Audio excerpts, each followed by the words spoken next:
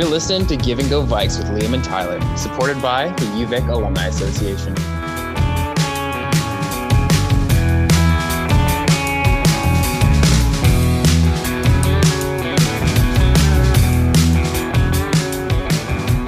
Hello everyone and welcome to Give and Go Vikes, the show that brings you closer to the world of Vike sports as we host some of the best current and former student athletes.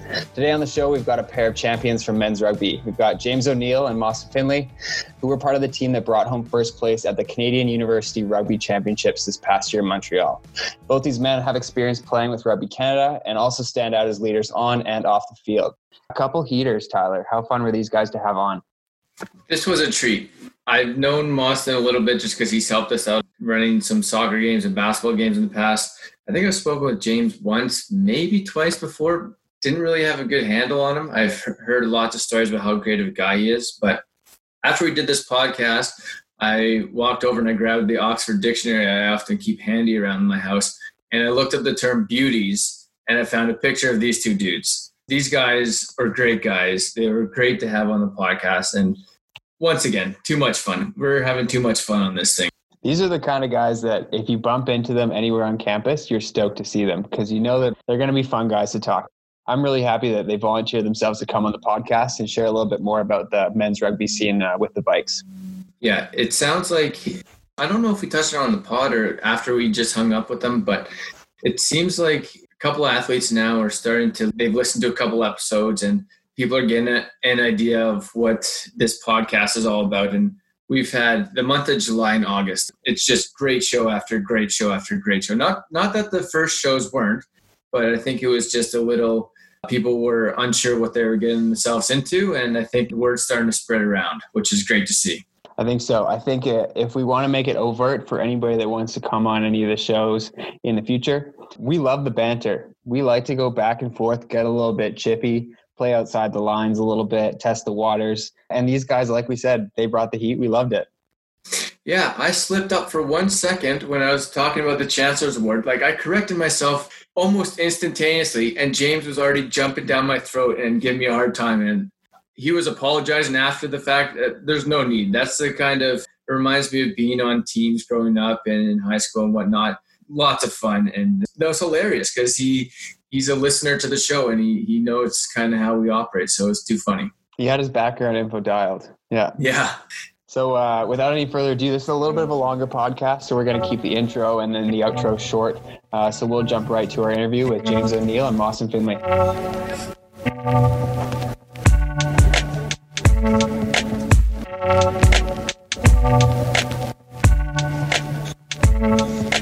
Boys, how are we doing today? Yeah, I'm doing great. Thanks for having us. Huge fan of the show. Unreal. I'm very excited that you guys are on here. So you guys know each other quite well. You both moved out to BC to attend Shawnigan Lake School, played U18, U19 rugby with Team Canada, and now played together on the Vikes. So how cool has it been to progress to these different levels playing together? Yeah, it's great. I mean, obviously, I met Mawson, back in Shawnigan. Had the pleasure of playing there at Shawnigan on the first 15 with Mawson, and yeah, it's been awesome. Obviously, it's been great to grow our game together, and also, just grow closer as friends on and off the field. Had a lot of good times together, traveling the world. So, Mawson, any input there? Just coming out of the prairies, both Jamer and I, we were able and lucky enough to obtain the higher level of rugby. Definitely huge reason as to where we are today in our rugby careers. I can remember some of my first rugby practices out at Shawnigan. A little bit rougher for me because Jamer had already been there for a year and I had not much experience playing at the higher level. But since then, no, we've definitely gotten a lot closer, a lot of cool experiences together that not very many people can say that they had. So definitely, and no better guy to have done it with for sure. Look at you, man. You want a favor or something? Why are you being so nice to me? James, what is a young Mawson like back in those high school days? Confident fella. Fella. Mawson was never shy. I never remembered him as being a shy fella. Man, he just kind of exploded on the scene, I mean, correct me if I'm wrong here, Mawson, but originally he came to Shawnigan to pursue hockey, but kind of switched over to rugby and kind of more basketball, right? Yeah, I came out with all my hockey stuff because they were starting the hockey program out there. Yeah. My dad and my family has a lot of experience with high-level football. So that was always going to be the route for me when I was growing up, at least. And then I was able to get out for a couple of practices for rugby, and I kind of fell in love with it. So 100%. Like we kind of met Moss and we're like, oh, who's this hockey guy trying to pass this rugby ball around? But he was able to gel with the boys quite quickly, and just found his way into the first 15 pretty fast as well. Let's flip that. So Mawson, what was the young James like? Did he have all his leadership capabilities that he's got these days? Definitely. It doesn't come from anywhere when you have an outstanding leader like Jamer. His values have held true definitely from the start. I remember both, because I also, outside of Shawnigan, being from the Prairies together, we played on the Prairie Wolfpack, the Wolfpack team together as well. And that's where, because we were both younger guys at Shawnigan, that's where Jamer really stood out to me, bringing together a group of guys that don't always get that experience. And I think I've taken a lot of lessons from Jamer in terms of how he approaches the game. His routine has held steady from as long as I can remember in terms of his prep, and always taking everything seriously. But saying that, James has also had a good few times outside of the pitch.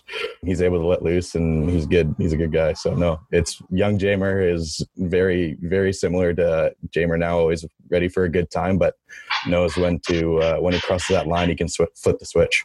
Right on. One last question about Shawnigan. So it gets the comparison to Hogwarts a lot. You guys were sorted houses, right? That's right. Yep. Were you in the same houses together, or same house together? No, absolutely definitely not. So is it pretty cutthroat in the rivalries? Oh yeah, man. I mean, I don't know how it is now, but at least it was when I first got there. Originally, the houses were kind of divided, depending on when you came to Shawnigan, whether you're an academic or if you came there to play a certain sport. But traditionally, Mawson's house, Duxbury, was a rugby house. And then the other rugby house was Ripley's. And then Lonsdale's is more kind of the rowing academics, and Copeman's are kind of the Hollywood kids. They're, the high rollers.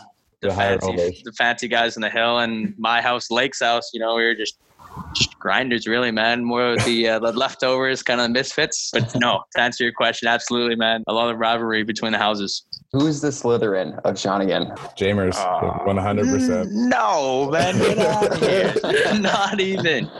Oh, man, that's a tough question, man. Maybe Lonsdale's, honestly. Okay. Just kind of no one really likes them, so.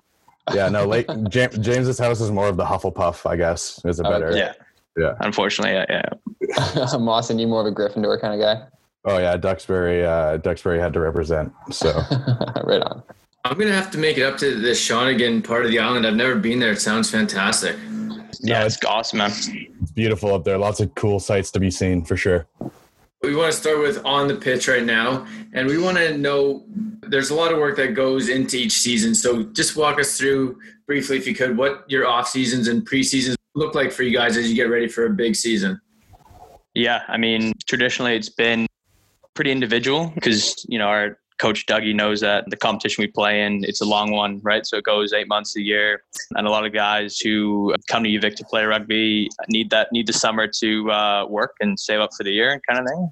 But I know a lot of guys, they're pretty good on their own, staying accountable, being able to stay fit over the summer.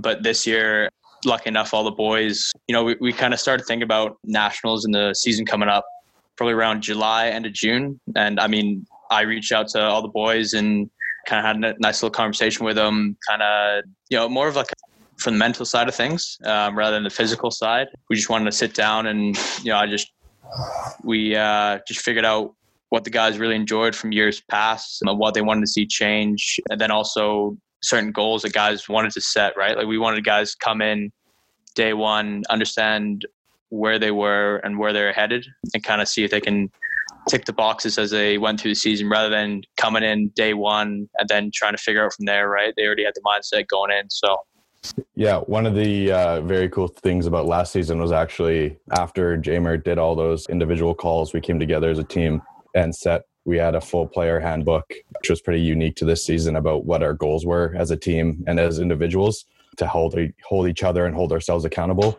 But even before then, one of the guys in our Facebook group that we have going, every day he posted how many days we had left until we departed for nationals. And I think that count started at like 160 days, I think, around that, James. Yeah. That's sick. And every day every day he sent a message, just counting it down. And so every day we were reminded about what our goal was for this season was to get that national title. Yeah, big time. And sorry, just to touch on it again, I remember kind of reaching out and talking to the guys. I was really trying to find, with our group of leaders on the team, obviously Mawson being one of them, kind of a theme for the season, something that would kind of push us forward and get us going. And, obviously it sounds a little bit corny, but I talked to our boy, Carter White, who's probably, just probably one of the funniest people I've ever met in my entire life. Great guy. But I just kind of asked him, when you think of a Vikes rugby player, what kind of stands out to you? And he just looked at me and he said, just to be noble. Obviously, just take the high road rather than the easy route. I mean, obviously, majority of the time we play against guys who are bigger, stronger, faster than us. Just the majority of us are coming out of high school just in university. So, it takes a little bit more just to get to that next level. And man, when he said that, the hairs on the back of my neck just stood up and it got me jazzed. It got me ready to run through a brick wall, to say the least, So, yeah, that was kind of our theme moving forward, and it was good. That's awesome. Yeah, that gave me the tingles just hearing that. That sounds so sick. Yeah, that was good. I've heard about this handbook. Doug mentioned it when up in the athletic department office at one point. Now, is that something that you came up with, James? Yeah, I just wanted to have a way for the boys just to kind of, because I'm a big believer in culture, and culture is kind of the secret that, really takes teams to the next level. And when you get that right, when you get guys off the field, actually genuinely enjoy each other's company and, show up to practice and are excited to play for the guy next to them, it takes you a lot further. Yeah, I mean, it was awesome. I reached out to some great Vikes alumni, Nathan Hirayama being one of them, who's already been on the show. Great interview with Nate and Doug. But yeah, reach out to Nate, John Moonlight, Phil Mack, Adam Kleberger, and kind of ask them a series of questions.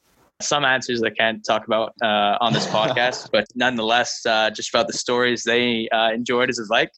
And then, we also just set our values as a team, kind of our 4 pillars, and also just made sure all the boys knew our Vikes victory song off by heart. Like if we win a game, it's a special moment and we want to enjoy it. Not as a cocky standpoint, but, we just understood that, we worked hard during the week. We wanted to play hard. If we hit our goal, which, obviously winning, then we wanted to celebrate that and, kind of had that feeling and just be hungry for more. So yeah, handbook was good. I don't know how many guys actually read it. I know a solid core group of fellas looked at it and liked it. And, that's sometimes you just need the top 5-10% to get everything going in the right direction. So I think that's incredible to come up with a handbook and then you said you made calls to everyone on the team. I think that's an incredible level of detail and excellent showing of your leadership skills. Doug Tate, he's referred to you several times. He's not shy to say that he thinks you're one of the best captains he's had since he's been running the program. And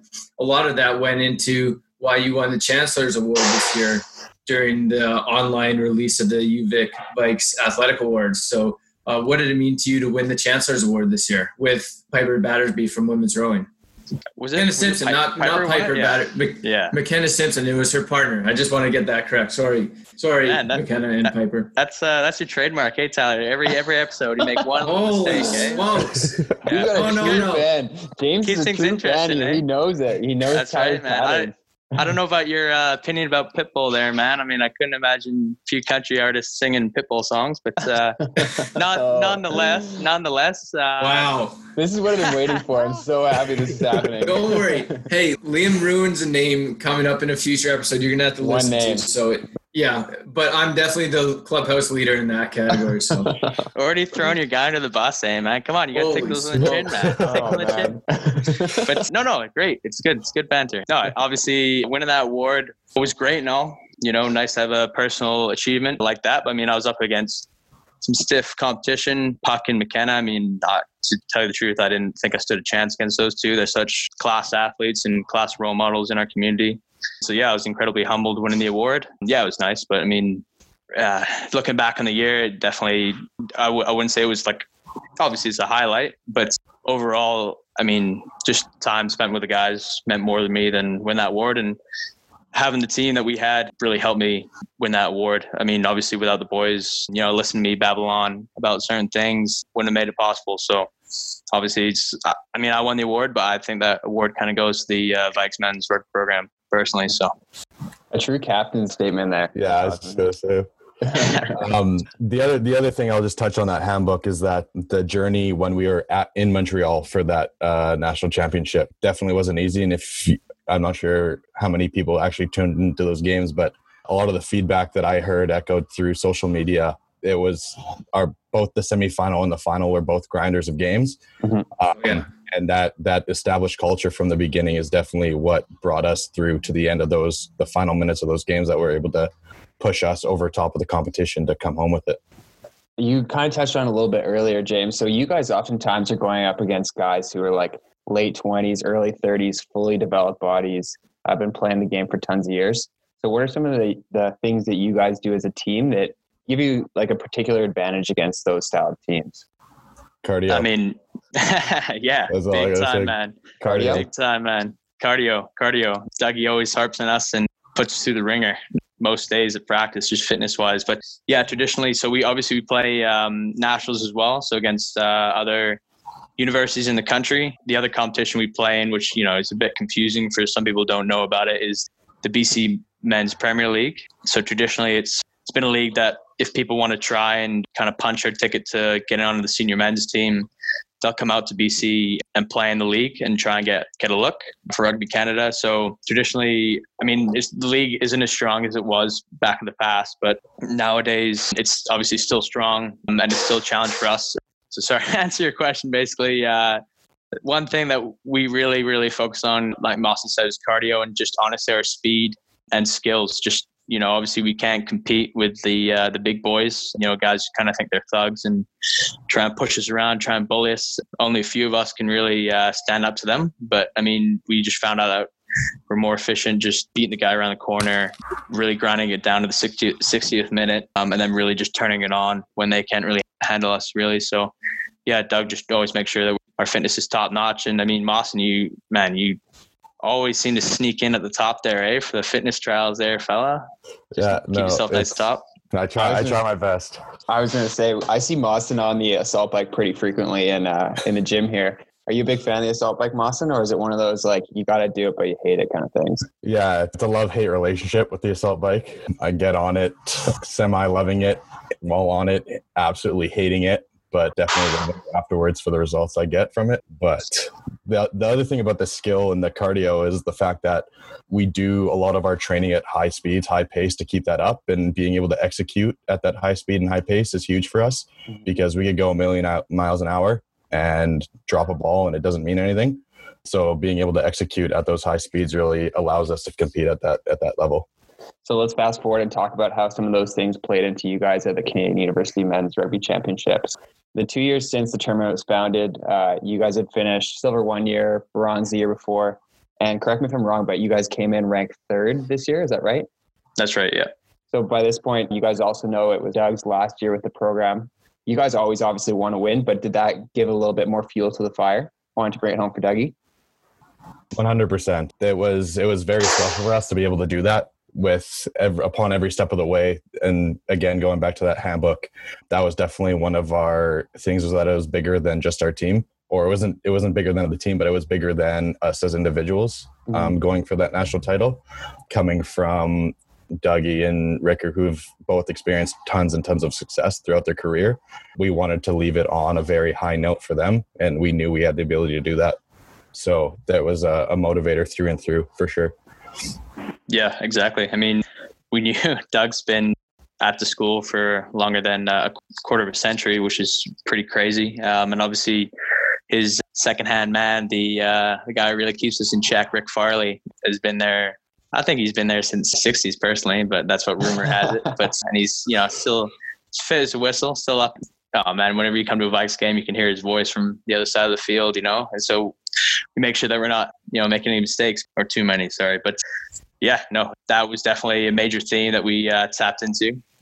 Yeah, Mawson basically nailed that one on the head. Another theme, you talked about the first nationals, we came away with silver, and the second nationals came away with bronze. And we're at UVic at home that hosted that nationals, and we're incredibly disappointed with the result because we just knew we were better than that. So we actually hung a silver medal, or that silver medal and that bronze medal, up by the door of our change room for the entire months leading up to nationals, just so, it was kind of sit there as a reminder of the boys, like how you want to be remembered. Do you want to be remembered as a, second place finish and a third place finish? Is that good enough for you, or do you really want to take yourself to the next level? Yeah, it's massive. And having Dougie there, he's such a good guy, man. Like, I know any of us would just do about anything for him. So having him as a leader really motivates the guys. He's definitely someone the boys look up to and really want to play for. So the gold medal versus UBC, it was an all-timer. I want to talk about the game a little bit, but first, this was, I don't know, your fourth or fifth game of the weekend. The conditions looked terrible, but were you guys used to it and acclimatized at that point?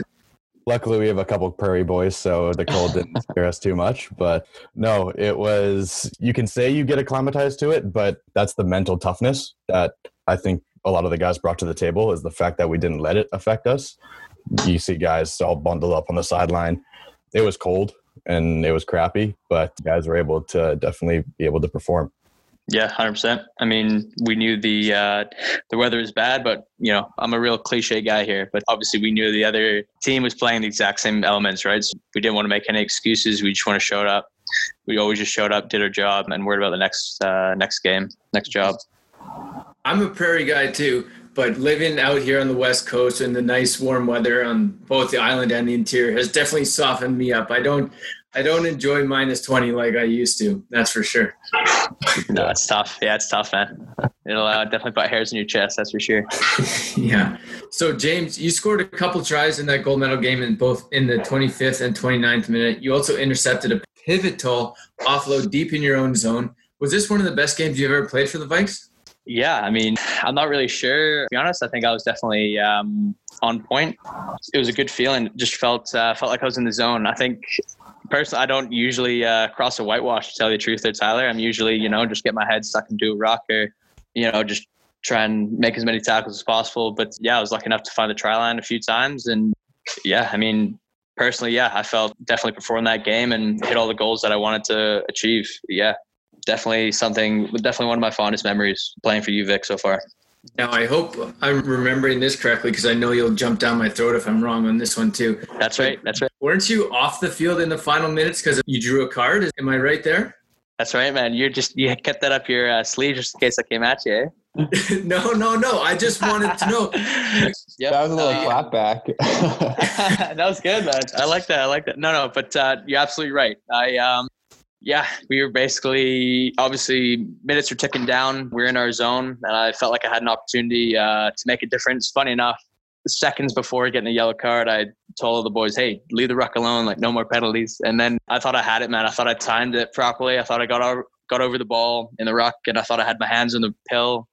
And just in my head, I was just thinking, don't let go. Like, we got this. And then, blew it up, looked up, and the referee, he just looked at me like, you're an idiot. And gave me a yellow card, sent off the field. And luckily the boys really grinded it out, forced the guy to score in the corner. And then unfortunately, fortunately, UBC missed the kick.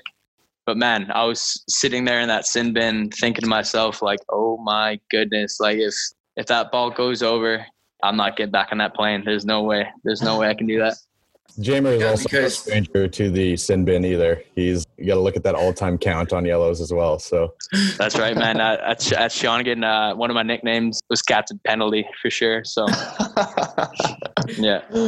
Love to hear reason that. I brought up that yellow card is because I can't imagine how painful it was to see UBC, marching down the field, because time had expired, but they just kept going and they kept inching towards scoring that try. That must have felt like it lasted hours for you. Man, yeah. For the longest time, since my time at UVic, that was the first time we've beaten UBC in Boston, like 6 or 7 years? I believe so. It's something like that. But since my time at UVic, we've always been the bridesmaid, never the bride, man. The amount of times that exact script played out where we thought we've finally beaten them, and then they always come back and beat us in the final minutes for whatever reason. It was insane. It was painful, man. Bit a few of my fingernails off just waiting for that final result. But no, I got there in the end. And honestly, first time watching the national final since the game, I've never been more nervous rewatching a game, even though I knew exactly what was happening and stuff. And luckily had guys really carry us through and make an impact. I know Moss was definitely one of those guys who came into the game and just elevated us to the next level. And I mean, that's exactly one of the things we needed from the guys. You know, everyone stay in the game for full 60 minutes and just raise it to another level. So to answer your question, Dal, yeah, incredibly painful, nerve-wracking. And then when the guy lines up for the convert, are you guys saying a prayer? Are you wishing evil on him? Because I think Doug said that the guy who attempted the kick, he subbed in late, and that's usually a huge mistake in rugby to do, is you never take out your kicker, especially for a moment like that. So when he's lined up for the kick, what's going through you guys' mind? Go ahead, Mawson. Ooh, yeah. No, there's a million things going through my mind. And just like James just said, we're always the bridesmaid and never the bride. I think a lot of us were thinking that this was just another one of those times where we were going to feel the heartbreak and UBC were going to come away with it. And no disrespect to their kicker either. Like, the game never comes down to that one kick. There's a full 59, in this case, 65 minutes beforehand. So you can never put that loss on the kicker. But their other kicker was actually a left-footed guy. So coming off of that right sideline, who knows what kind of damage had been made there. But I lined up, and I think I just tried to run my fastest as I could to get off that line to throw him off as much as possible. Yeah, it was just one of those things where it's no longer in anybody's hands, and you're just waiting, hoping that it sailed right or left, and fortunate enough for us, it did. So such a tough thing to go through, right? I mean, luckily early in the game, you just said, Tyler, that yeah, you're absolutely right. You try not to sub off your marquee kicker in the game, but luckily, I can't remember exactly when it happened. I think it was around 45 minutes or so, but Gabe Casey actually flew to the line and absolutely clapped their go-to kicker. And, you know, obviously you contact game, people get injured, and you never wish or you never hope that people get injured on the other team. But I mean, just, you know, on the other hand, seeing him get subbed off was a bit relieving, to be honest with you. It took that pressure off a little bit. And then, yeah, that was Jack Shearer, and then they subbed on Max. And yeah, just feel for him. Feel for the guy. I mean, well, honestly, no, you don't, because we won. So, but sorry, bud. Little hard learning curve. But no, yeah, it was good. It was, to be honest with you, I had nothing really going on in my mind. You know, as per usual, I was just kind of blank. But definitely everything kind of fell silent amongst all of the guys. Doug and Rick were on the sideline. They were sitting quiet. All of the guys, they scored, and we thought we were hard nosed enough that we got it into the corner. And that again, at that point, we were like, everything's quiet. Like, this is no longer nothing else that we can do here. They missed that conversion. What are those moments like after when you see it drifting off to the side? Oh man, it looked good when it came off that tee. It definitely had the line, and it drifted. And yeah, I thought it was going over. From the sin bin, but it was pure elation. One of my favorite pictures of all time is just, it's like a freeze frame of seconds after that moment, and you see Gavin Kratz, classic, just got his hands up in the air, and he's just the biggest smile on his face. You got Gabe Casey, completely straight face, you know, looks like he just dropped his, you know, third or fourth mixtape, just dropping it like a boss. And oh man, you had Mawson and Jonas just hugging themselves. Just each other, elation. Not ourselves. Oh, sorry. Yeah, thanks, Mawson. But yeah, hugging each other. But yeah, it was actually a nice moment as well. You see one of the guys, Logan Martin-Feek, actually first thing he did was go over to one of the UBC players, Donald Carson, just kind of help him off the ground, you know, kind of say good game, the absolute sportsman. And I think we can all learn a little bit from that. But I mean, yeah, just pure elation, man. Awesome moment. Do you remember Doug and Rick at that moment? I personally don't. It's the boys that saw them, apparently Rick never smiles. I think I've seen him smile twice. I mean, that in my time knowing him, I mean, after the national final was won, and then I think he saw one of the kids kind of like slip and fall after practice or something. But no, apparently Doug and Rick had massive smiles on their faces, and they're hugging each other. So yeah, no, they're stoked, and it was a great feeling. So I got to ask you, did you guys get a chance to celebrate in Montreal after winning, or did you have to quickly jump back and rush on a plane? Went straight to the airport. Actually, we had to shower up in the change room, straight to the airport, and we actually shared the same flight back to Vancouver with UBC. Oh no. my God. Was that awkward? Yeah, they definitely didn't want to see us, and we wanted to make sure they saw us. But no, we made sure the celebrations were in due time, and we had a good time, but it was straight to the airport. 100%. Unfortunately, I mean, funny enough, obviously I didn't want to, jinx things or anything, but I tried to talk to Doug and Rick and see if we could stay for an extra night in Montreal, just in case everything went according to plan. But unfortunately, it wasn't meant to be. And yeah, just like Mawson said, we had to share a plane with the UBC team. But just like Patrick Keane said in the previous episode, he was talking about how obviously the rivalry between UVic and UBC is, strong, but it's definitely a love-hate relationship. I mean, we've grown up playing with a lot of those guys and know them off the field quite well. I mean, obviously, we are elated, but obviously you still feel for them at the end of the day. And, you want to, but when we got back to Vic, we had a bit of a get together. So unfortunately, the school didn't like the idea of a rugby team staying in Montreal for an extra night with no worries. Yeah, something about that. I feel like that wouldn't go over well. Yeah, I don't know, man. I don't know if they think the orange juice is just too strong in Montreal. I don't know, man. But yeah, I thought you guys were just a couple of mimosa kind of guys. Just a nice Sunday morning mimosa. That's pretty much it. Yeah, I could see Tyler hitting a good mimosa. To be honest with you. Absolutely. No disrespect to the mimosa. No disrespect. Yeah, I'm not ashamed of it. I'll drink the fruitiest thing there is. That's my favorite go-to. I got no shame in my game. Good prairie boy right there. Good prairie boy. Love it. Okay, so let's talk about that rugby community, because you said that there's a lot of really tight-knit people in there that you've been playing with or playing against like for years and years. And behind the tackles and the hits, it's a pretty gentlemanly game, and you guys end up hosting a lot of the teams for like drinks or some food after the games. Can you talk a little bit more about that part of the tradition? Go for it, Jamer. Thanks, Will. Yeah, I mean, it's a massive part of the game, and it's hearing a lot of older guys, ex-Vikes, or Vikes alumni, or professional players, that you hear about them talking about the game when they got involved for the first time, and that's really something that separates the sport, separates rugby from other sports, is that, we call it the third half. Yeah, right. We like to, have a couple casuals here and there, but I mean, you really do make friends that lasts for life. And yeah, it's just really special. I mean, getting to know your opposite number after playing the game, kind of knowing where he's from, and just kind of developing that newfound respect for them. I mean, we always host them in Fells, and I mean, sometimes there's like an art class going on, like while we're hosting the other team. But I mean, luckily we have a very cultured group of fellas, and they can appreciate that. But yeah, no, it's massive. Definitely part of the game that I love and live for. And I think as rugby kind of gets more and more professional, that's something we got to hold on to and keep alive, because it just, again, makes the sport so unique. Yeah, we can. It's the same kind of rugby culture when you guys went over to Portugal for your spring trip this year? Yeah, absolutely. Yep. Yeah, we went over there. First game, we actually showed up to the wrong venue, funny enough. And we showed up to a soccer field, and somehow we got the wrong address. And I actually had a buddy who's living there in Portugal that I met when I was playing down in New Zealand. And luckily, I just reached out to him, and he kind of pointed us in the right direction. We were able to show up to the field about 5 minutes before game time.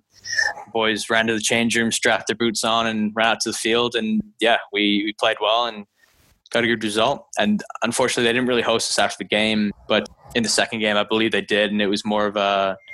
Yeah, it was definitely more of a, they're getting to know us, getting to know where we're from, what we're about. And yeah, I mean, rugby is such an international language, man. I brought some of my old UVic stuff with me to Portugal, and I was able to trade it with some of the Belrose Bulldogs that we played against the first game.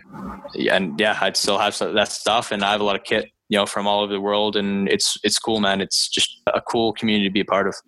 So yeah. I'm just going to jump back a little bit here. So you mentioned that you like to call that the third half is when you guys like host the team. I want to ask you, is the fourth half when you guys end up at the house on Kenmore celebrating a little bit? Oh, no way. 3.0 is famous, eh? We just made it onto the podcast. No, man, that's actually the warm-up phase for the third half. Okay.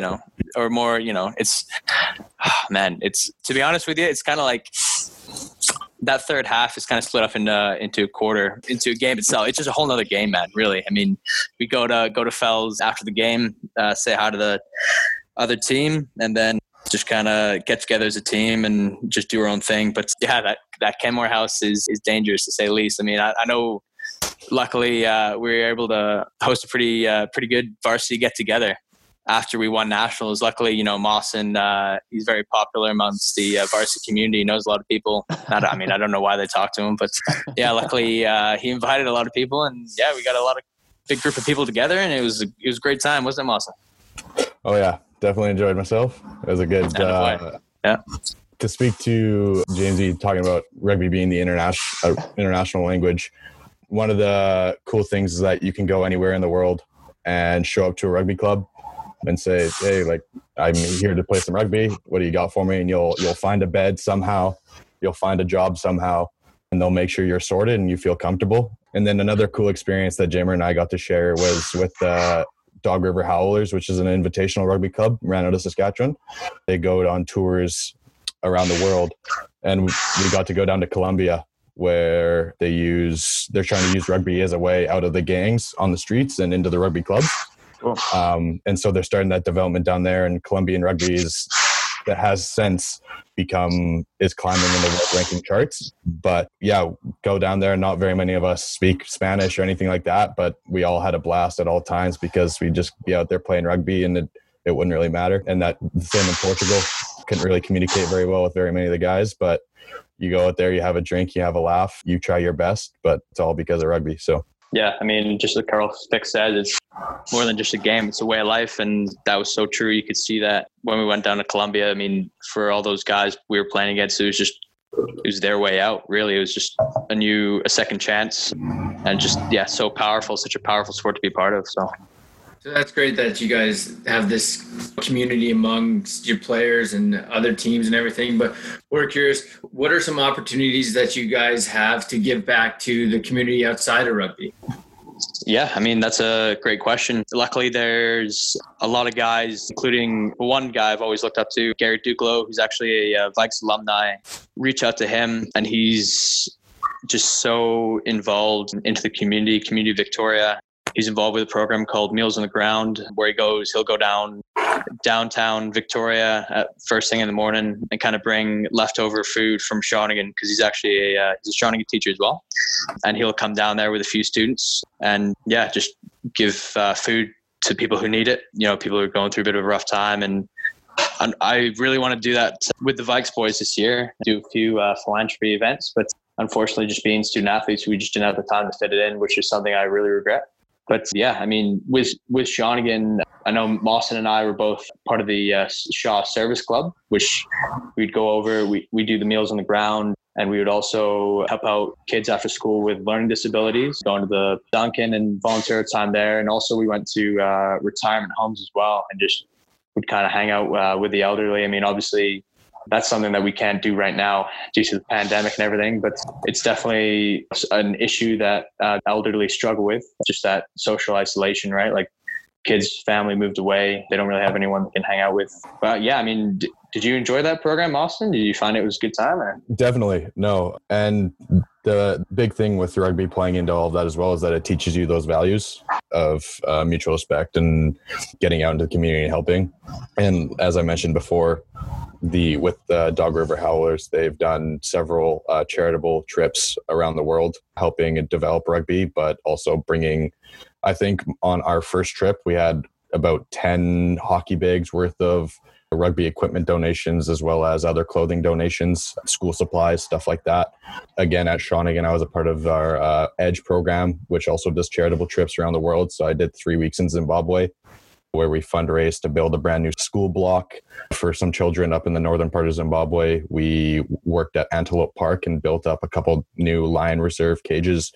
And none of it would have been possible for me, definitely, without rugby. And I don't think I would be here being able to help others as well without it. So definitely a big platform. And as Jamer said, I'll say it again, it's Carl Fick's echoing down my neck. It's more than a game, it's a way of life. So Yeah, it's a good model to live by. Absolutely. Mm. And some of those relationships are built upon even like off the field as well for you guys. That's really cool.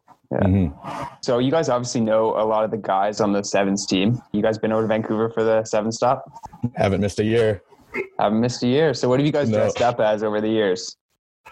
Ooh. Tacky tourist, tennis player, farmer. All the My super first- creative stuff. Yeah. I really got really pushed the limits. I think this past year I did a speed walker. So You dress up as a speed walker. you have the running shoes, the high socks, the short neon shorts, the nice singlet, number on the front back, headband, and obviously walking with intent. Very important. Very important quality. Mm-hmm. Yeah, I mean, unfortunately, I missed last year's tournament just because I had an injury that I was battling and still battling with when the boys went over. But before that, went all the years. And I think I drew a short straw one year and had to dress up as a pumpkin. That was good.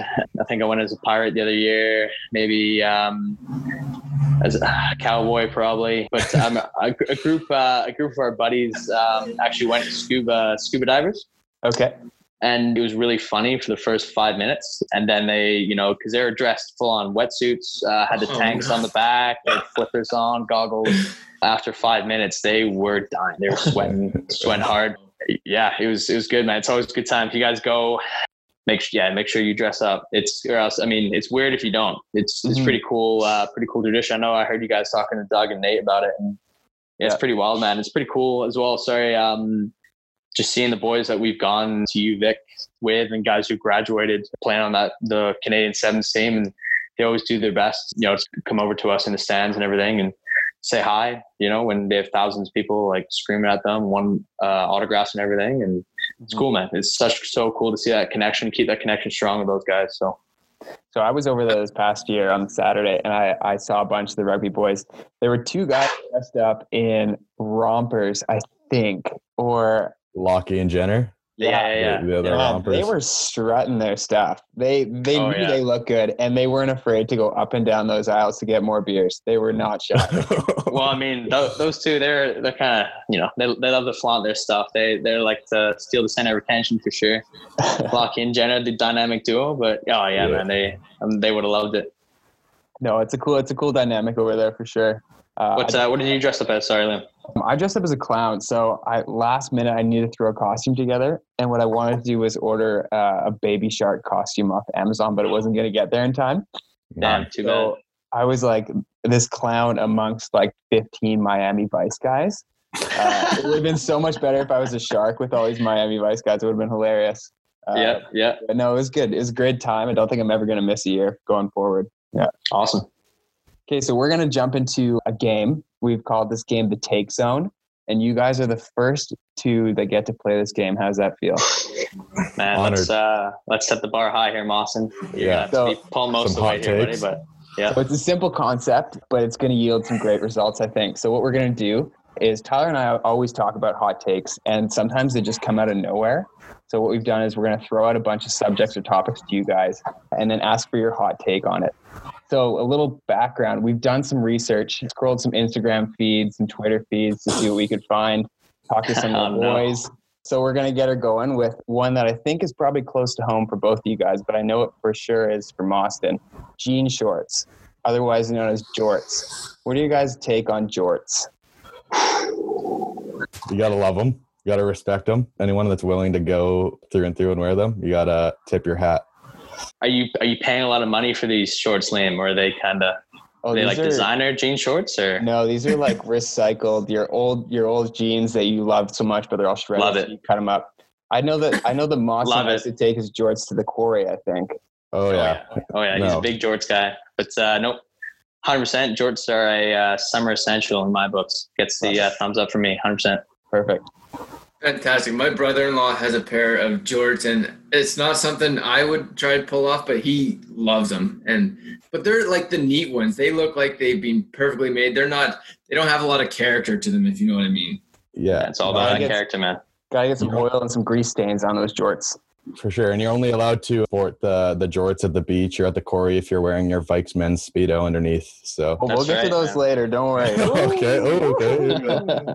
Here we go. Okay, we want to jump in, get into the food topics here. Liam and I are always talking about food on the show. How do you guys feel about eating breakfast for dinner? Big thumbs up. Quick and easy, nutritious, great family meal. Gonna have to give that thumbs up 100%. I know from living with Jonas, that's a staple. A nice toasted bagel, 2 eggs, and an avocado for dinner. Classic. Quick, clean, and easy. And then he leaves the dishes soaking for a nice couple days before he dives in to do those. So, oh, was that a little roommate tension? Yeah. Tension up there. Leave the domestics out of this, Moss. We'll have to get Jonas on this. A few clapbacks, I think. Okay, yeah.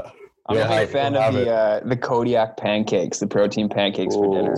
Those are some nice fatso peanut butter on there. Those really get going. Slice up a couple bananas, a little bit of syrup on top. Oh yeah. Yeah, I used to crush those all the time, but found out that they actually have a substance in them that's banned from if you get tested in competition. I can't remember what it was, but there's some sort of red flag that came up with them, unfortunately. Like if you get tested, you can't have them. No way. I have to look at that. Which is an absolute heartbreaker. Yeah. I'm thankfully not getting tested for anything soon, so I don't have to worry as much as you boys. Keep on enjoying them. No, Okay, but can you overdo breakfast for dinner? Like, can you do it if you're having breakfast 4 times a week for dinner? Is that too much? Can you do it too many times? Sometimes that's the only option. Right. Yeah. That's all that's in the fridge. A couple eggs. Definitely. I mean, if you overdo it and you run out of breakfast, then you'll run out for breakfast, and then you can't have dinner for breakfast. So that's a bit of an issue. Yeah, that's backwards. There's nothing good about that. Yeah. No. Okay, a good day at the lake. What's your take on that? Anything better than that? No, you can't beat it. Get on the water, go for some tubing. Austin, you seem like a tubing kind of guy. Yeah, I used to be a lot better, but now I've realized that I used to go for hours when I was younger, but after gaining a couple pounds, I can only last like 5 minutes in the tube, and the forearms are just burning afterwards. And I hit the water a lot harder now than I used to as well. So yeah, all muscle, all muscle. Oh, definitely, especially after COVID. I've been keeping it lean.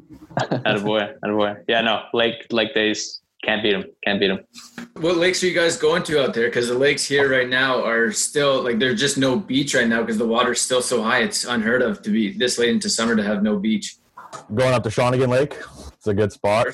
Actually, just finished quarry as well. The quarry is beautiful. I actually just finished a weekend out at Hornby, so not really a lake, but enjoying the ocean out there.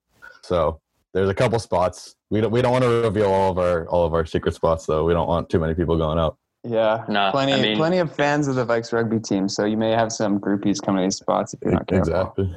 Yeah. Hey, if they want to swing by and purchase a pair of Vikes Speedos, we'll be able to help them out. Yeah. Wow. So we got 2 Prairie boys on here. How big are you guys with line dancing? Oh, you're in for a good time if you catch either Jamer or I at the Duke on a Saturday night after a win. What kind of dance are we talking here? Are like Cotton Eye Joe? Man, to be honest with you, line dancing, the only real line dance I know is to Cadillac Ranch. But I mean, swing dancing, 100%. Me and Austin, swing dance experts. That's actually what we're getting our minor in. So it's good. It's a good time, man. It's a good time. You able to do some line dancing there, Tyler? Or? No, I'm not. I'm just not a dancer, period. I mean, I'll go attempt it. I'll get out there in the line, but I'm the guy who's like looking around, making sure I'm copying everyone else and I'm bumping into people. I enjoy it, but it's not fun for anyone else. Hey, man, all about that effort. As long as you give them that effort, man, no one can fault that. Yeah. That's true. That's a talent you could work on during COVID. You could come back and be the best line dancer there is. Yeah. That's awesome. There you go. Yeah. Okay, Mawson, I did some digging, and you seem to like to repost a lot of things about LeBron James. Are you a big LeBron fan? I do like LeBron. My hot take right now, greatest player to ever play basketball all around. Better than MJ. MJ leaving a lasting impression, obviously changing the brand of basketball. LeBron, though, you can't deny that stat line. Yeah. I'm on board with that. I believe LeBron is the best basketball player of all time. Yeah. I'm in that camp. It just doesn't feel – I'm not comfortable saying it out loud. I'm with you. I believe you. Yeah. And, like, The other thing, like, it's his longevity too, right? How he's been doing it so long. Who knows how long he's going to keep doing it? He only got hurt really for the first time last season. I mean, the guy is just one of the greatest specimens we've ever seen. Mm-hmm. James, what's your take on LeBron? Big fan? I mean, personally, I'm not really a basketball guy, to tell you the truth. But I mean, obviously, it's LeBron James, right? Like, everyone knows LeBron James. I do have a lot of respect for him, you know, obviously one of, if not the greatest of all time, right? But yeah, I don't know, man. He loves jumping into political debates online a lot, and absolutely, he may be qualified to talk. I don't know if he is. I don't know, to be honest. I don't know. I don't know. Sometimes it just seems like, I mean, I'm just some guy, right? But it just kind of seems like he makes it a lot about himself. And I mean, I'm a big team guy, and, you know, so I absolutely respect his dedication and the way he approaches the game. But yeah, definitely, I don't know. He's all right. He's doing well for himself. Yeah. You don't have to worry. This podcast isn't going to get to LeBron James. You can say something about Hey, man, you don't know that. It could explode. This could be the one. This could be the one. One Yep. day. Yeah, 100%. Well, I'll say One it then. day. I think LeBron James is very thirsty. I think he loves having him be the center of attention, which is fine, I guess. But He's competitive, man. Yeah, he's competitive. so COVID right now, off season, kind of for you guys. Do you guys go to the driving range a lot? Whack a couple balls? You could find me on Blink and Slop every once in a while. Couple Dude, buckets. I'm kind of useless at golf, not gonna lie. I'd say I'd love to say that I'm a mini golf expert, but even that I struggle with. You know, like, just studying the greens, it's tough. Yeah, I don't know, man. Not really a golf guy. Unfortunately. I know I'm pretty boring, but Mawson, has your swing gotten any better recently? Not really. A little tight in the hips. Not much torque coming through it, but I give it my best effort. Yeah. That's where I find the difficulty too. I have no hip mobility. I don't know how to work on it. So. Yeah. I gotta get some private lessons with our boy Max Paulin. Yeah. He's been working hard out there. If you're looking for a guy that keeps it calm and cool and also has a beautiful swing, that guy can play golf like nobody else. It's crazy. Nice swing. Yeah. Tyler, next take. Oh, no, it's me. What's you can go next if you want. What's your guys' take on prairie winters? Couple prairie guys. I know you guys have had a lot of experience in the cold. Cold. cold. Yeah. Sorry, go ahead, Boston. Go ahead. I was gonna say, like you said, Tyler, Jamer and I were lucky enough to escape it early, so I haven't had to endure a cold winter in a long time. Going back for Christmas, though, I'm glad that it's a short stay, so I can get back to the warmer weather. But no, it'll change you. I remember talking to you around Christmas time this year, Mawson, and you weren't going back to Saskatchewan. You went to like California or something. Yeah, I've been lucky enough. My older sister lives down there now, so I've been able to avoid it altogether for a couple of years now in a row. But only going back in the summertime now when it's nice and toasty. Yeah, I mean it's definitely cold. Sorry, but I'd say it's more of like a dry cold than a humid cold. I mean, I hear those East Coast winters are just, you know, something out of legends and, you know, horror stories really. But I mean, obviously the prairie colds, it's cold. Yeah. You know, playing outside at, you know, -15, -20 will definitely change you. But I don't know, man, call me a psycho, but to be honest with you, I kind of missed them. Been out here for a while now, probably because I haven't had to experience them for a while. But yeah, there's definitely something about hitting the ODR with the fellas, you know, just giving it. The ODR, I love that phrase, like the ODR, such a great acronym. Yeah, great, man. Great. Outdoor rink for you left coasters.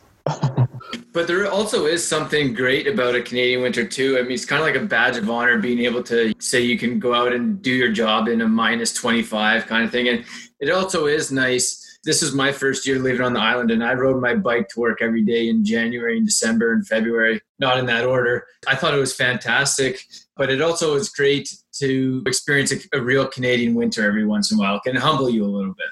Definitely. Absolutely. And then plus it, you know, it keeps Canada's population down a little bit, you know. They look at that bright side. There you go. That's a take right there. Yeah, absolutely. Even would you say it was a hot take even? I don't know. Maybe. Hot take or maybe a cold take. Who knows? Oh, I like that. Yeah, nice.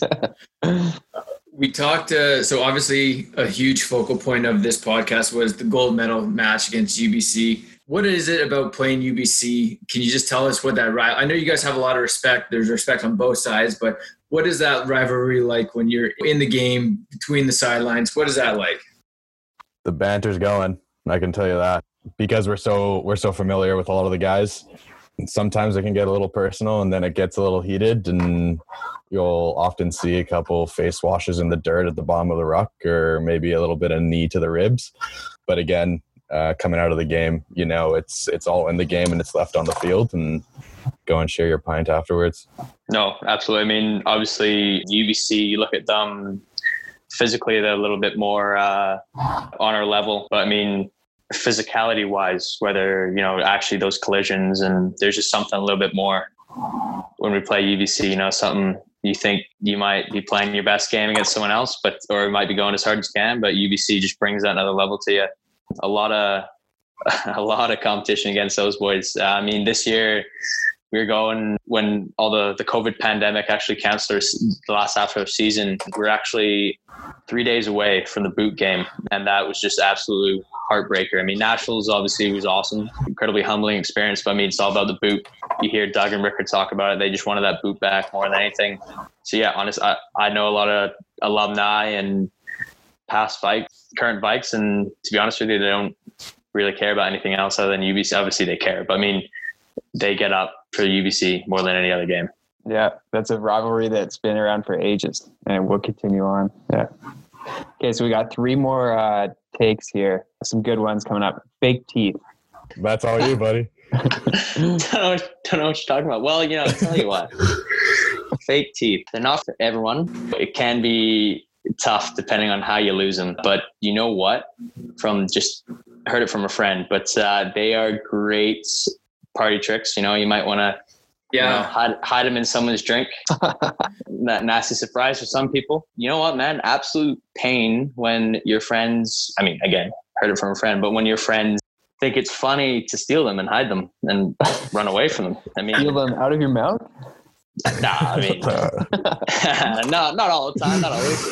But no, I mean, you might put them down somewhere. I mean, you might be eating, because I can't eat with them in, but so I got to put them down when we go out to restaurants and stuff. So I know the Canadian U20 boys a few years ago, we were in Romania on a farm, and this, obviously this farmer had opened up his house to us, and we were trying to be as respectful as possible.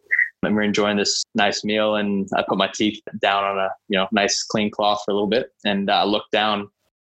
About 30 seconds later, and they're gone. And I looked around, man, and everyone was just playing it so cool. I couldn't find them for like 3 days. They're gone. Oh my God! Wow. Yeah. So and I actually had to do an interview, like a captain's pitcher with no teeth. So it was a good experience, to say the least. But not for everyone.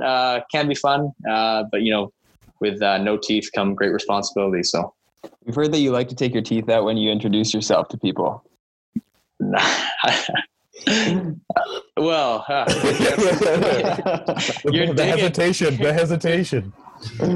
Tell you what, man. I personally don't. I don't like to tell a lot of people, because then people, want you to try and get, do funny things with them and whatnot. But sometimes the guys will come up to me, if they just start seeing a girl or something, and they'll be like, "Oh, James, do the teeth thing to my new girlfriend." I'll be like, "Oh, okay, so I'll just come up to them and just nonchalantly be like, "Hey, sorry, I don't know, like, do I have something like stuck in my teeth there?" And I'll just you wait until they like really focus on your teeth, and you just like pop them out, and it's good for a good fight. But no, I don't like to take them out when I meet new people. Not all the time. Makes for a good party trick, though. Absolutely. Also, we heard maybe a party trick or something you might be wearing at a party. The budgie smugglers. Fill us in on those. Recommended. Huge thumbs up. Give us a definition of a budgie smuggler to begin, and then let's get some context to these. Budgie smuggler is just the reimagined Speedo. It's the best way to put it, the male Speedo. And we, this year, thought, again, for the culture, enjoying mainly for the ice baths is what the budgies were used for. But we all brought them out to Portugal as well. So everyone was blessed to see 25 rugby guys and our budgies out in the beaches of Portugal. It was good, man. It's good for spreading the Vikes brand. It really gets people's attention. Dude, they're great. You can wear them anywhere. I've worn them to Versatile. very versatile. I've worn them to special occasions and everything. They just go under everything, no problem. But I know some of the other varsity teams aren't the biggest fans of them. I know I was standing in the ice bath. Oh man, it must have been back in October, beginning of November, and a couple of the rugby guys were in one of the ice baths, and a few of the field hockey girls were in the other. And none other but Carter White walks in, towel around his waist, comes in, just talking to us, doesn't even break eye contact with me. He's just chatting away, and he takes his towel off, and he doesn't even think about it. He just walks into the tub where the field hockey girls are sitting, and they all but one just got out of the tub immediately, saw the power of the Speedo coming, and the other one was just kind of huddled into the corner while, Carter just oblivious, man, just chatting away to me, having a great time, didn't even notice. So yeah, they're a bit like Marmite, man. Either you love it or you hate it, so. Available as a side hustle for you guys soon? You gonna start selling them around campus? Dude, absolutely, man. I mean, I know a guy who we got him from a fella, Pirate Packs is our brand, actually. We got him from Hong Kong. Great guy. And yeah, they're always for sale. If anyone wants them, wants to look as cool as us, reach out to me or Mawson and just let us know. We'll sort you out. There might be a little calendar coming through the works as well. So Budgie Smuggler calendar. Yeah. We're still working on that one, trying to, be extra nice to Clint Hamilton and James Keogh. I mean, hopefully they'll go for it, but I mean, who knows? Great fundraising opportunity though. Great fundraising opportunity. I heard a rumor that one time, I don't know if you guys are part of this crew, but you guys were hitting biceps just in your Budgie Smugglers. Have you heard that story? I wouldn't no idea what you're talking about. Yeah, I wouldn't put it past them. That doesn't sound like us. That does not sound like us, no. I might take you up on the Budgie Smuggler. I was gifted a Speedo for the U Sports Swimming National Championship, and I'm becoming more and more comfortable with it. I'm busting it out at the family pool and in hot tubs and stuff. It's a good look. Well, yeah, I mean, the family pool might be that might be pushing it a bit there, Tyler.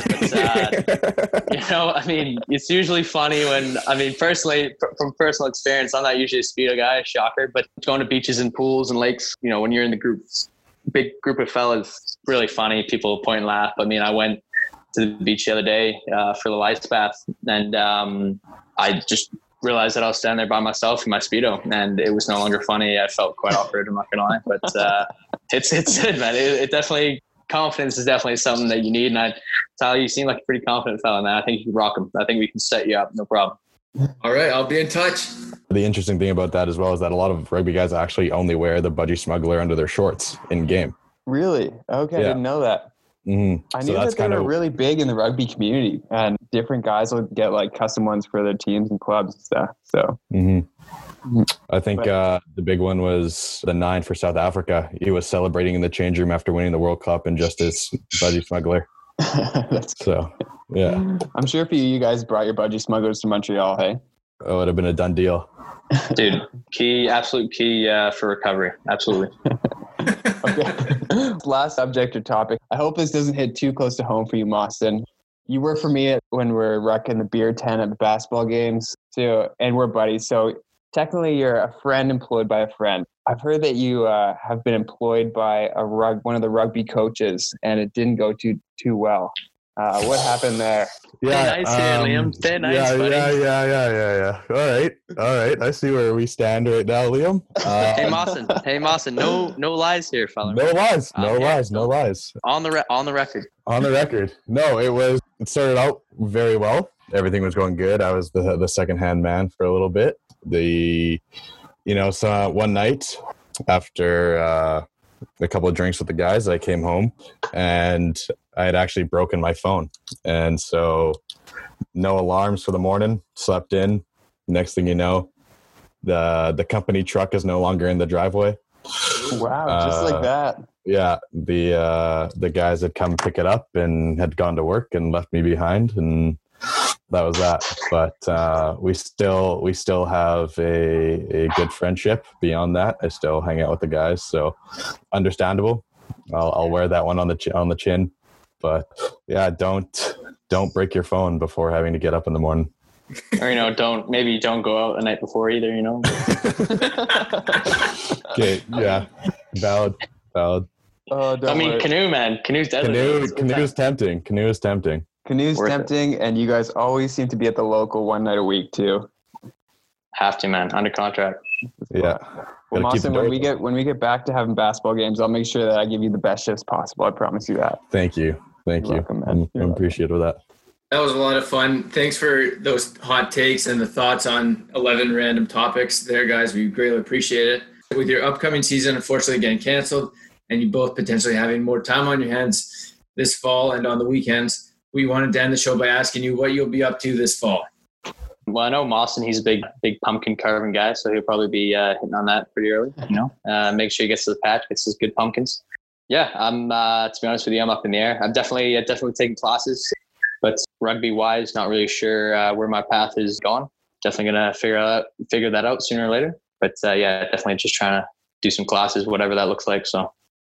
Yeah, and I'm closing out my last year of my BCom degree with Gustafson, so I'll be actually working in the fall and in the spring for my last 2 co-op work terms. But other than that, training, getting out for touch if we can with as much as possible with the guys, and because we've had such long seasons in the past, honestly enjoying the time off a little bit and taking a deep breath and hopefully coming back in the spring ready and fired up to finish off the half of the season that we didn't get to this year. I want to ask you guys just before we end off, were there any hot takes that you guys wanted to bring up on the show that you didn't get the opportunity to? Yes. James, it sounds like you might be one of our biggest fans, and you listened to quite a few of the episodes. So I'm sure there's some stuff you've heard and you've just totally disagreed with, especially with Tyler's opinions. What?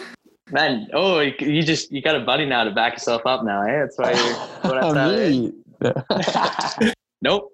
I think I basically, let me just look at the list here. I think I've basically covered everything I wanted. Obviously great show. Huge fan of the show. I think it's great for the program. It's definitely good to bring more light to the varsity program. I mean, to tell you the truth, one thing I'm disappointed that you didn't bring up, hot take, is, who did it? Joe Exotic or Carol Baskin? Come on, give it to me. Carol did it. Carol. Hands down, eh? Yeah, I 100% believe Carol killed her husband. 1,000%. Did you hear what happened a few weeks ago? Like, apparently Carol won the lawsuit or whatever and got everything that. Yeah. I mean, I need to double check that, but that's just what I heard on the radio. Apparently Joe lost everything to Carol. Wow, Tyler, do you know what we're talking about at all? Yes, I watched the Tiger King. We did a Michael Jordan Last Dance breakdown. The Tiger King breakdown would have happened prior to podcast days when that whole documentary blew up. But yeah, I watched it, and I don't know. Don't you think they would have found pieces of her husband in the tiger cage? Do you think the tigers just eat every single thing of a human being?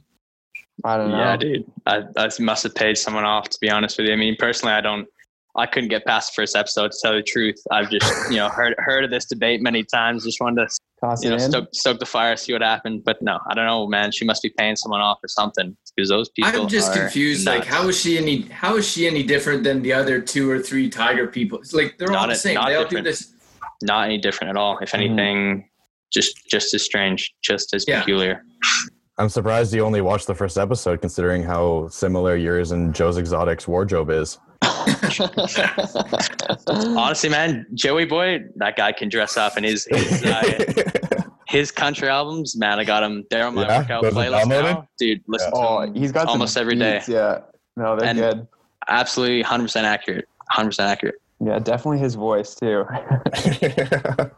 So, mixture of Fergie and Jesus, really. I mean, come on. You know what? Actually, one thing I want to ask you guys before we let you go here. I keep on bringing one more thing, but you guys were heavily requested as a couple guys that should come on the show.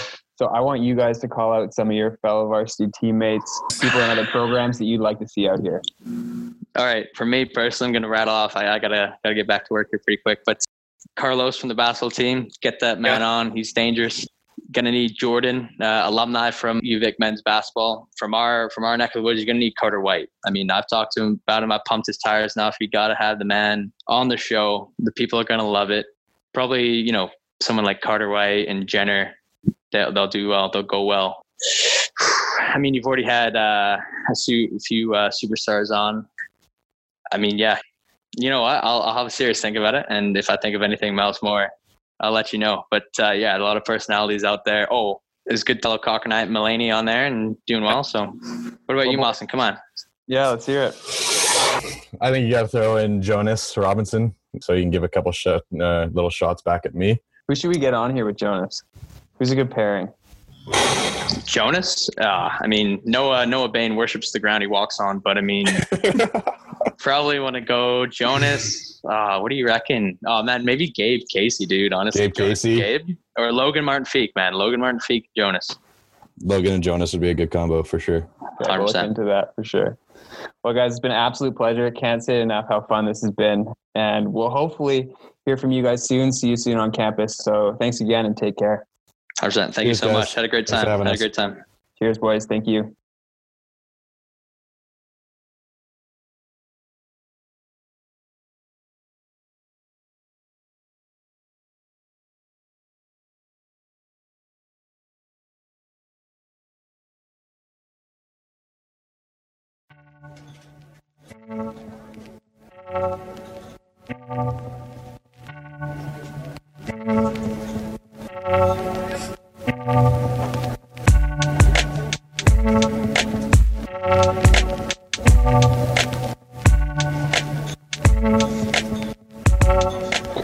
Tyler Lowy, I hear you've got a budgie smuggler in the mail.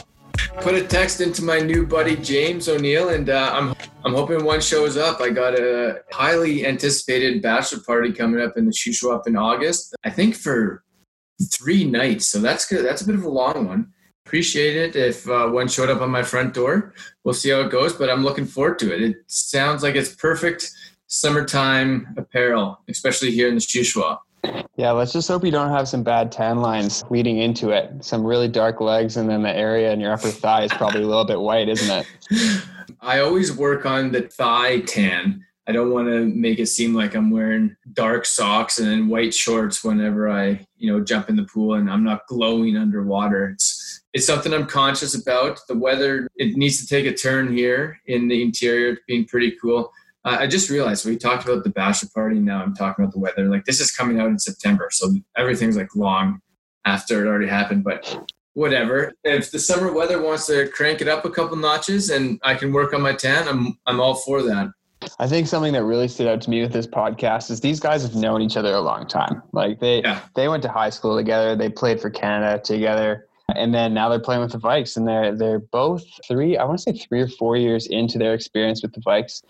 And you can really tell that these guys know each other well and have a good relationship. So it's funny to hear what they get up to off the field, as well as how that relationship with one another kind of like stimulates their play as well on the field. Yes, you're absolutely right. And before we were recording the episode, you were just kind of chatting with James, and he was mentioning that he just moved to a new spot and he was walking distance from a couple patios downtown. I think if you and I rolled up and hung out at a patio that they'd be at, and it sounds like you're a little bit closer than I am with them, obviously, I think we'd be very welcome. And I think we'd have a great time killing an afternoon down on a patio with those two. Oh yeah, these boys are fun to be around for sure. Absolute great guys, legends, beauties, all those names in the rugby community that the lads get associated with. These guys definitely qualify.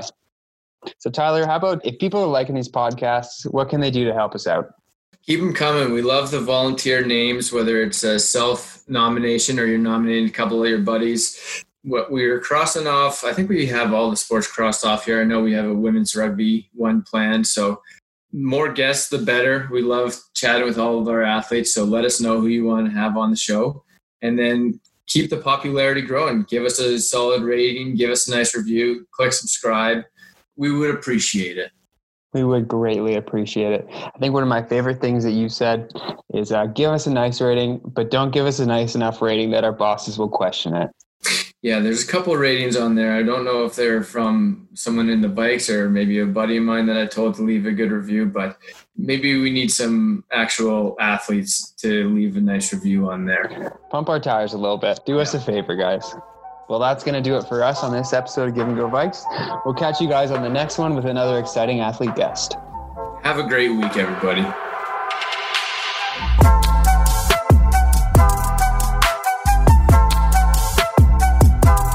Hey, Thanks for listening to the Give and Go Vikes podcast, supported by the UVic Alumni Association.